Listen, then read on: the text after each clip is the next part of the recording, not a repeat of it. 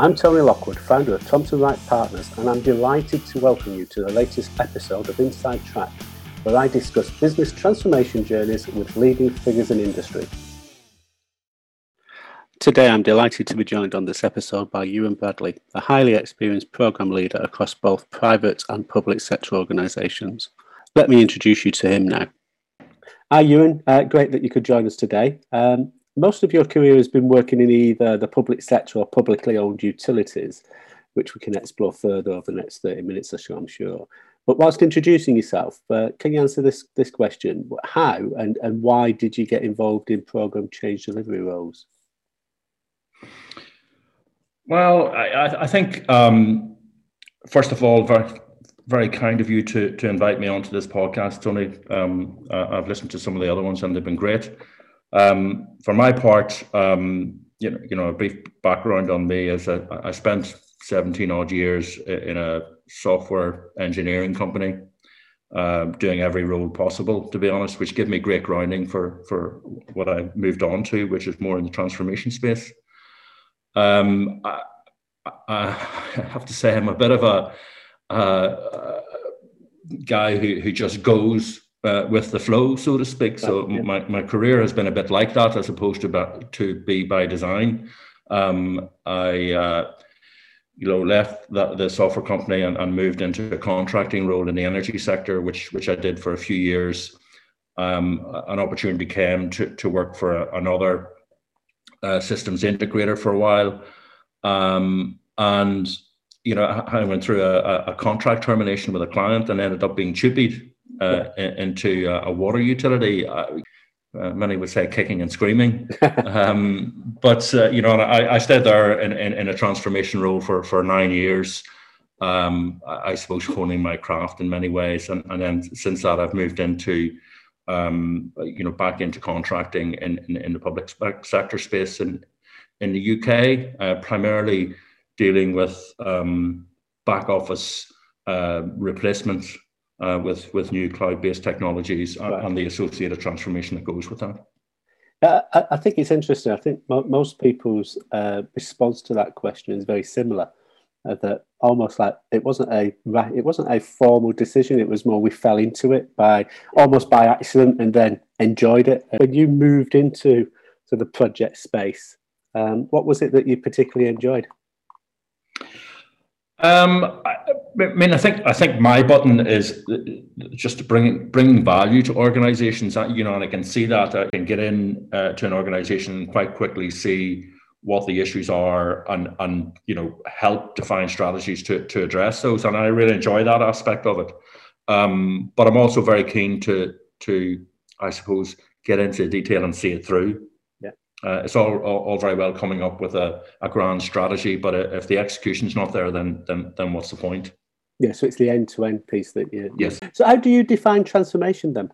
I think for me, it boils down to the current state of an organization, which obviously has identified issues, whether they be issues in terms of customer, unforeseen issues like COVID, for example, or threat from competitors. So there are some or one or more defining issues that generate a strong case for change. Once that's there, for me, it is okay. You've got your case for change. What do you need to do now to transform the organization into what it needs to become to be successful? Yeah. And of the programs that you've been involved in, have there been some commonalities of the type of those transformations? What was the catalyst for the transformations that you've been working on? Over the last, I suppose, 5-6 years, there has been commonality in that, the public sector organizations I've worked for have found themselves in a position where they're on really old technology that have been heavily customized for processes that are just no longer fit for purpose, and continuing down that customization road is just too expensive. So in those cases, that there's a very clear need to say, well, actually, we need to relook at this from scratch. And I think that has been helped very much by the introduction of new cloud-based technology, because it does, it facilitates that move, and helps organizations make that decision, as opposed to potentially looking at a huge on-premise replacement program at extremely high cost. Yeah. So I think that the advances in technology, coupled with the fact that these organizations are really suffering, has created nearly a perfect storm in some respects. And I work primarily in government in recent years, and you can see that. You can see an awful lot of these organizations are following the same path. Yeah. Great for me, because if I move from one to the other and bring on of the lessons I learned with me. Absolutely. I think it's interesting. A lot of organisations I've worked with over probably the last 6 or 7 years have been exactly the same, where there's been a technology bias to the programme, in so much that they are transitioning from, as you say, on-premise systems that have been customised to the hilt, and customizations on top of customizations, and actually has been almost like a straitjacket for the organisation in terms of the ability to be agile and adapt to new changes and ways of working. And the transition into, as you say, a more sort of vanilla cloud-based solution is, the business case for it has been very clearly been able to demonstrate. But the challenge has always been getting people to change, and that is generally the issue, isn't it? And how have you found that within the public sector organisations that you've been working with? That sort of, they've worked with a process, they've lived with a process, they know the systems, but actually moving into something that is more sort of vanilla means that those sort of processes needed to be radically changed, and by definition, the people needed to radically change the way of working. Yeah, I think it breaks into two camps, really. I mean, there is a camp that says we like our processes, there's nothing wrong, and what they tend to end up doing is putting in new technology, but just re-implementing the same inefficient processes. Absolutely. And that's the danger with these things. In some case, that's down to an appetite for change and how much change you do at the one time, because introducing a new technology for many people is a big change in itself, particularly if they've been using the same technology for 20, 25 years. Yeah. A lot of organizations tend to say, well, let's get the technology in and then we'll address the process, which is fine. On the other hand, you do, and I have seen people sort of look at this new technology, look at the out-of-the-box best-in-class processes that are available and what they can do. And I remember at one client in particular, there were like audible gasps of astonishment that, wow, the technology can actually do this, and how much easier will my job be as a result of that. And they're the nuggets, they're the people that you need to get on your team and help drive the change throughout the organization. Totally. Yeah, and it's also identifying those and getting them involved in letting them become the change agents for the program, isn't it? And equally identifying those that are maybe not so positive about it, and working on them very early on and hopefully turning them around. Yeah, no, absolutely. And there's definitely a fear factor there. Transformation in a lot of people's eyes is, I'm going to lose my job, or my job is a threat. And that's the thing that you have to very, very quickly address with them. Yeah. To say, yes, your job might change, but it's still a job, and we will provide you with all the necessary training to make sure you can do it to the best of your ability. Some of that is, to be fair, is technology based, but in a lot of cases I found that there is basic training that is required. Things like, and I shouldn't really say this in some ways, but people working in procurement who don't understand what a purchase order is. Yeah. Or people who are spending money that don't understand that you need a contract in place to allow you to spend. And that's historic, to be fair, but that's the type of things that you unearth when you get into these types of transformation programs. Yeah, I think it's interesting. I remember years back now, I was putting a new works and asset management system into a rail company.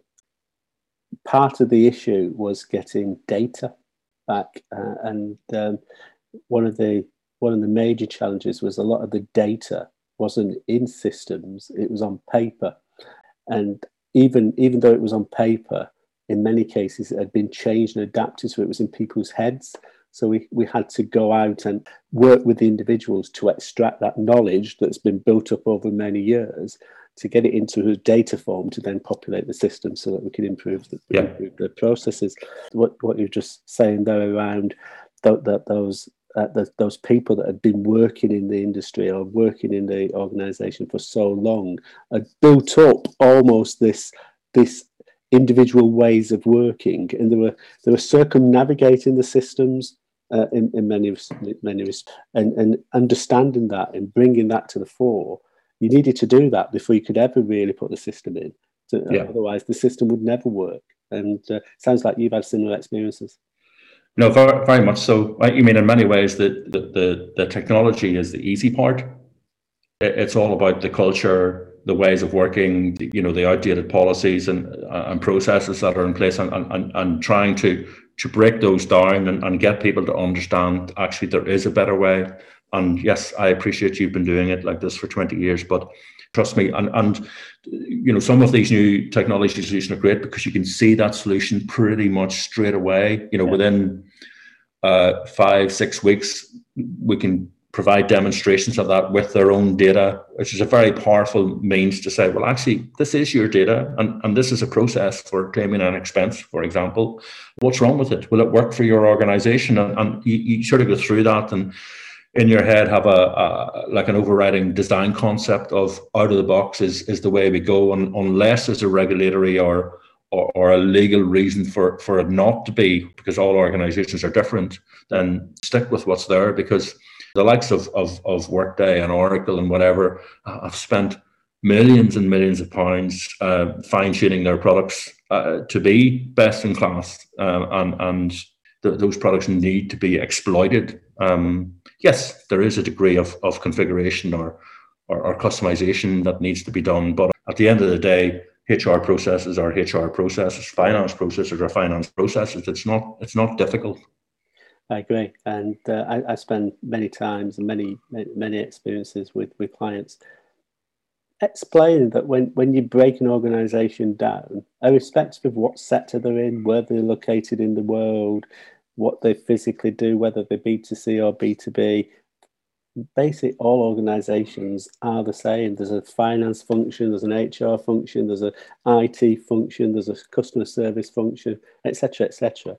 And when you break those individual parts down, the processes beneath them should be relatively consistent and common, or can be, not necessarily should be, can be. And that's what these new cloud-based technologies are based upon.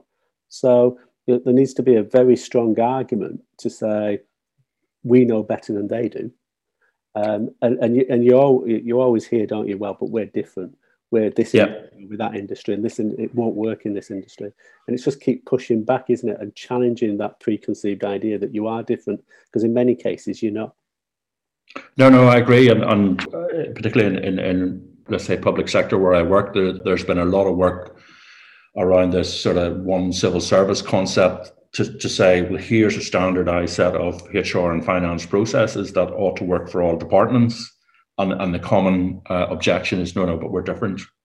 There may be differences. Some organizations, departments are policy generating departments, some are funding, sending money out. But if you break it down to its core, the processes ought to be very, very similar. And I would support that move to standardization. I'm not saying that every single civil servant should be on the same platform running all of the same processes, but there's certainly merit in looking at some sort of shared service type approach or whatever. And indeed there is work ongoing at the minute around that, which is proving very interesting. I live in Lancashire, and probably within 45 minutes of where I am, a radius of 45 minutes, there's the Cumbria Police Force, there's the Lancashire Police Force, the Greater Manchester, Cheshire and Merseyside. So 5 separate organisations within, as you say, a relatively small geographical area. But because of the population, that's the rationale for having 5 separate organisations. But each one of those, certainly the last time I looked, it may have changed because it was a good few years ago. But each of those had a separate HR function, separate training function, a separate IT function. So much duplication. And the question has always been, why? Why is that required? Why can't you, as you say, put in some shared services on a geographical basis or however you want to work it? But there's always been pushback. I don't necessarily think it's a public sector issue. I think it's generally, there's always this pushback that we know better, we're different, etc., etc. And all those sort of preconceived ideas just need to be broken down. Yeah, I mean, a lot of it boils down to power and control. Yeah. At the end of the day, I'm in charge of this organisation. I don't need you providing any services. I'm in control of my own destiny. Yeah. Well, I have to say, I've literally just started work with a blue light service in Northern Ireland, and it's very encouraging to see that there is quite a lot of cooperation between the ambulance service and the fire service, in terms of shared office space, etc., etc. Yeah. Certainly not platforms, because they are in this case very different in terms of what they're trying to do. But at least there's a degree of commonality to try and reduce the costs to the general public at the end of the day. Yeah, and I think it's I don't necessarily think it's should be a cost-driven exercise, although by definition you would hope that you'll be able to take some cost out of the process. But I think there's a consistency message. So when they move into a new organisation, the induction process is that much easier, because they know what they've got to do to raise expenses, or they know what to do if they want to book a holiday and stuff like that. Yeah. There's all those knock-on effects of just making it easier for people to work with you. No, I agree. And be fair to government in defining these standard services and processes. That's what they're aiming to do, is just trying to play that out into the individual departments is where the challenge lies. Yeah. So in terms of your career and the various programs that you've been involved in, what's been the most interesting one for you? That's a very good question. I think my time in the water utility was extremely interesting, because I ended up in a position of managing a very large organizational wide program that brought me into areas that I knew absolutely nothing about: water treatment, wastewater treatment, the use of electricity in those processes. This particular utility had a bill of something like £32 million a year, and you just say, "Oh my God, what are you doing?" Yeah. Other areas where there was real challenges from a HR perspective. So it was very broad, and gave me extremely valuable experience as a result of that. And obviously the program itself proved to be successful in driving operational efficiency and in improving customer satisfaction scores. So I can take some satisfaction from that. Yeah. I suppose more recently, the work I've done in public sector has also been very exciting for me, because it's the first project I worked on at the Office for Students was the first deployment of Workday ERP in public sector. Right. And since then, they've gone on from strength to strength on the back of that. So it was a real challenging project from a stakeholder perspective to convince them to invest in something that was brand new, as opposed to going with the more traditional. But once that was done, and I was very lucky to have an extremely passionate head of finance who really drove that a program forward once the decision was made. It was a very challenging transformation, and particularly in terms of timelines, etc., and the fact that there was a lot of organizational change going on at the same time, but ultimately very, very successful. Yeah. So a lot of satisfaction can be derived from that. And just going back to the earlier one where you were saying you were looking at a transformation across the whole organisation in the water industry.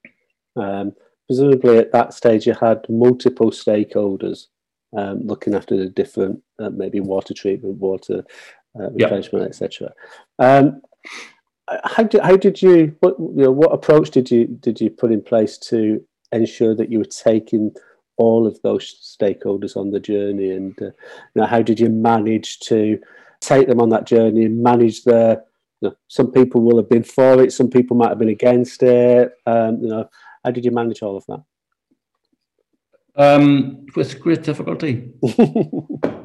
I think in that particular instance, I suppose what helps is you have a regulator driving the company to achieve better results. That was your cliff edge. That was your, as you say, yes. That was your burning platform almost. And I worked in a business transformation department whose sole purpose was to, well, how can we make this happen? Right. In terms of operational efficiencies and customer satisfaction. We worked extremely hard through many workshops with all of the key stakeholders, both internal and external, to define what was called the Achieving Customer Excellence Program. Yeah. A lot of that was on a one-to-one basis with individuals, directors, to clearly lay out, what it meant for them, what they were signing up to.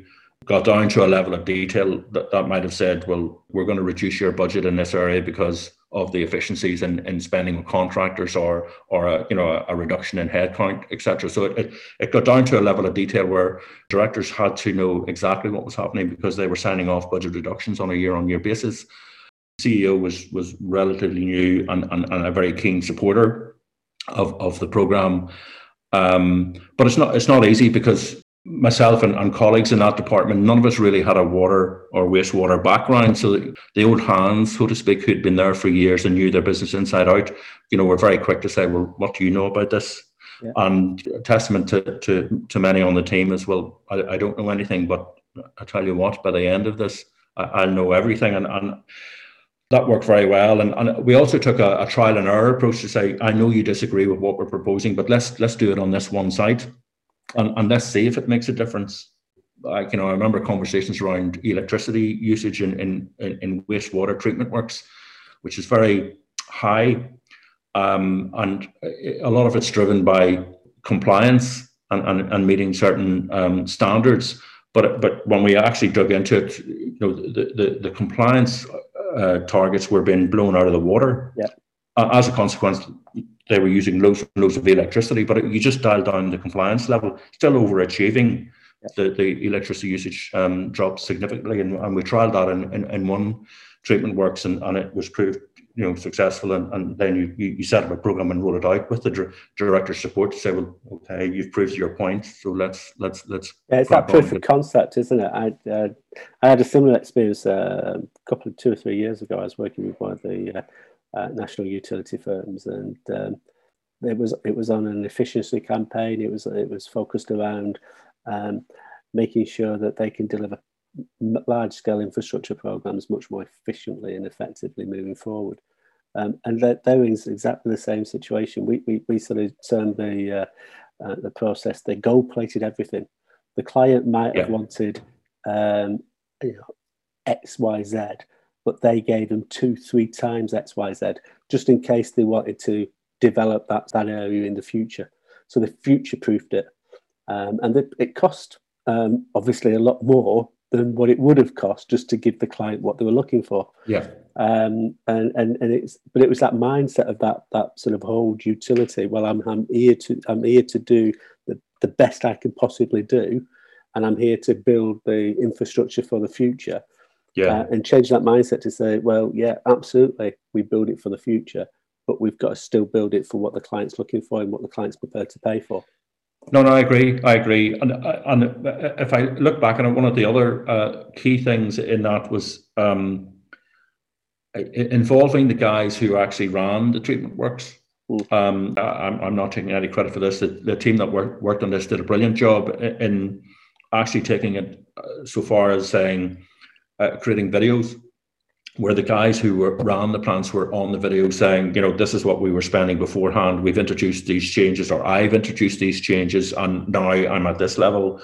And playing that out to the rest of the organization really won over the hearts and minds. So, it sort of opened the door to suggest other changes, making sure that the change is owned within the business as opposed to being driven by a program team who, in most times, meet a high level of resistance, so to speak. And that's probably the key lesson I would take from that particular program, is ensuring that you transfer ownership of the particular program to the people that are in the line, so to speak, is probably the key aspect of it. It goes back to what we talked about earlier, doesn't it? They become the change agents. You know, it's yes. Actually, I know that person, and if they believe it, well, you know, I'm definitely behind it, as opposed to, as you say, a program team that don't know the industry, but coming in and doing that challenging review process.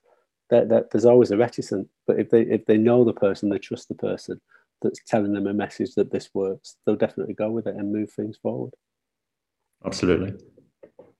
So what do you see if you're taking on a new program? What are the sort of vital steps that you feel you have to have in place, or the building blocks that you have to have in place for a sort of successful business transformation?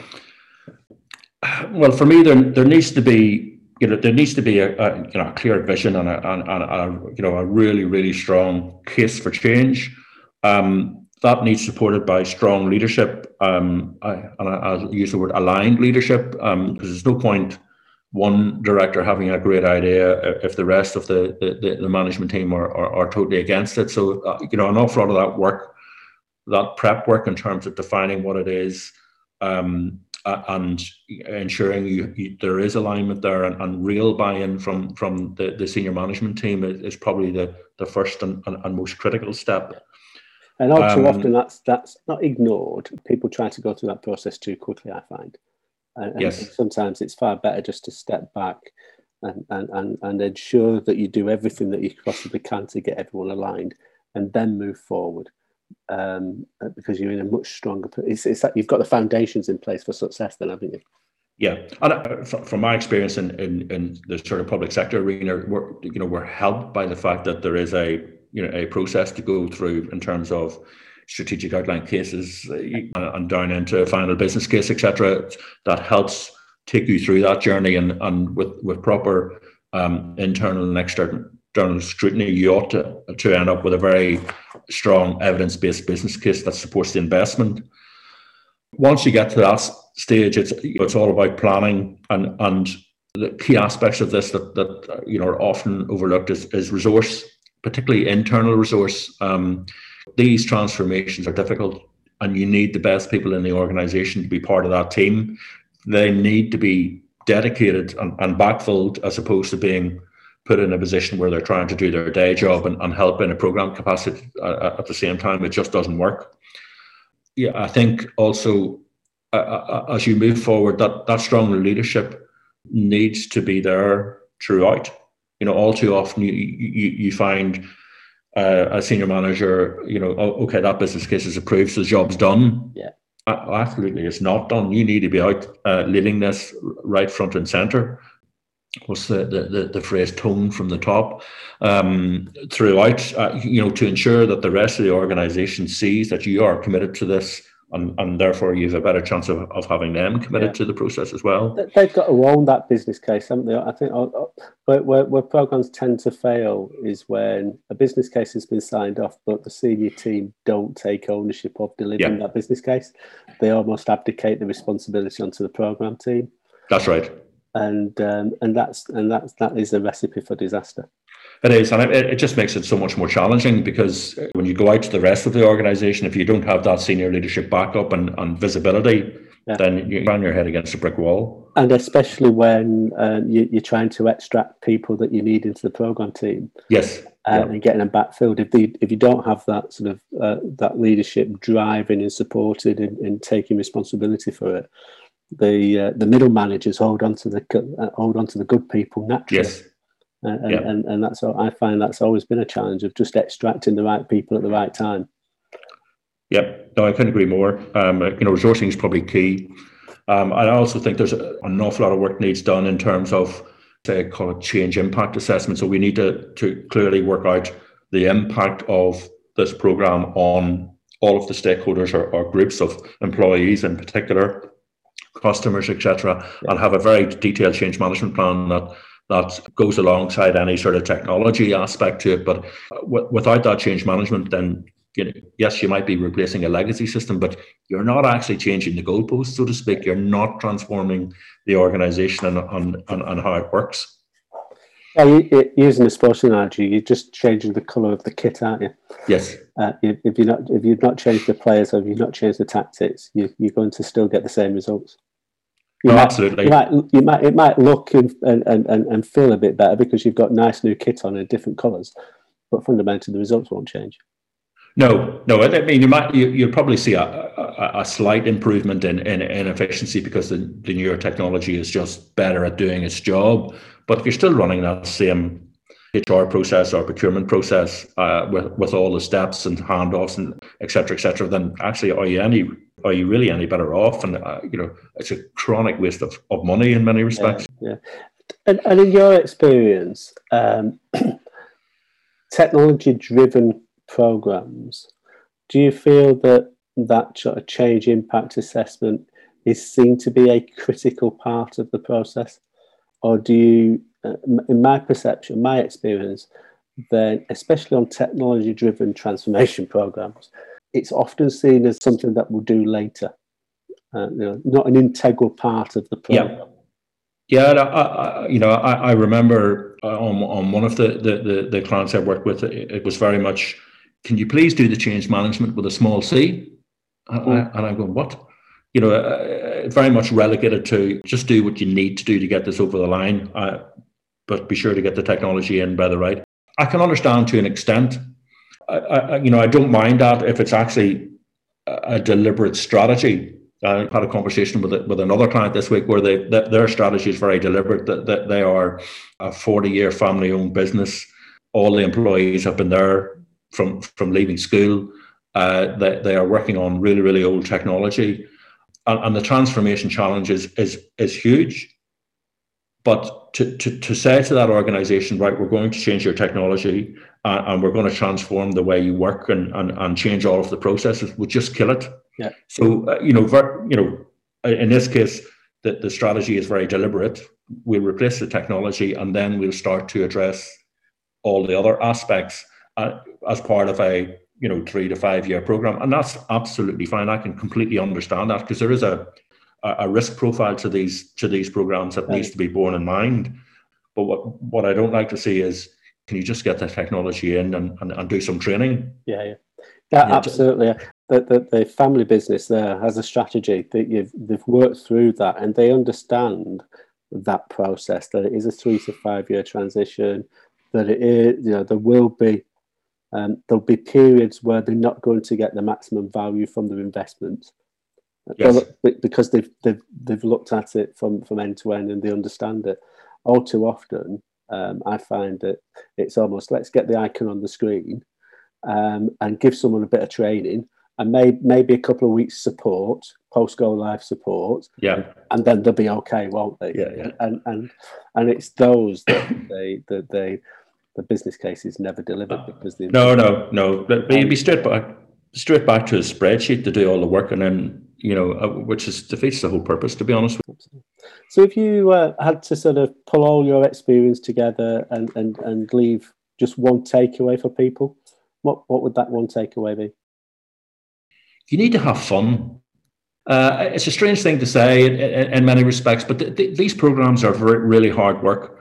And there are obviously certain building blocks that you need to put in place for it to be successful. But I think you've got to acknowledge that it's hard work, and in 99% of the time, people will work to the best of their ability to make it happen. And I think if you sort of have an ethos where you're celebrating success, it engenders much more of a one team approach, and hugely increases your chance of success. Well, great. Well, thank you very much, Ewan. That was really good and really enjoyable. No problem at all. And look forward to seeing you very soon. All right. Cheers, Tony. Thank you. Thanks, Ewan. If you want to join Ewan and share your experience, please do get in touch. Also, if you haven't already, please do subscribe to the pod via your app and leave a comment or two. It's always great to get your feedback. This is the last episode of 2020. When we started the podcast back at the start of the year, little did we know how the year would turn out. Have a great Christmas, and I look forward to sharing other business transformation journeys with you in 2021. All the best.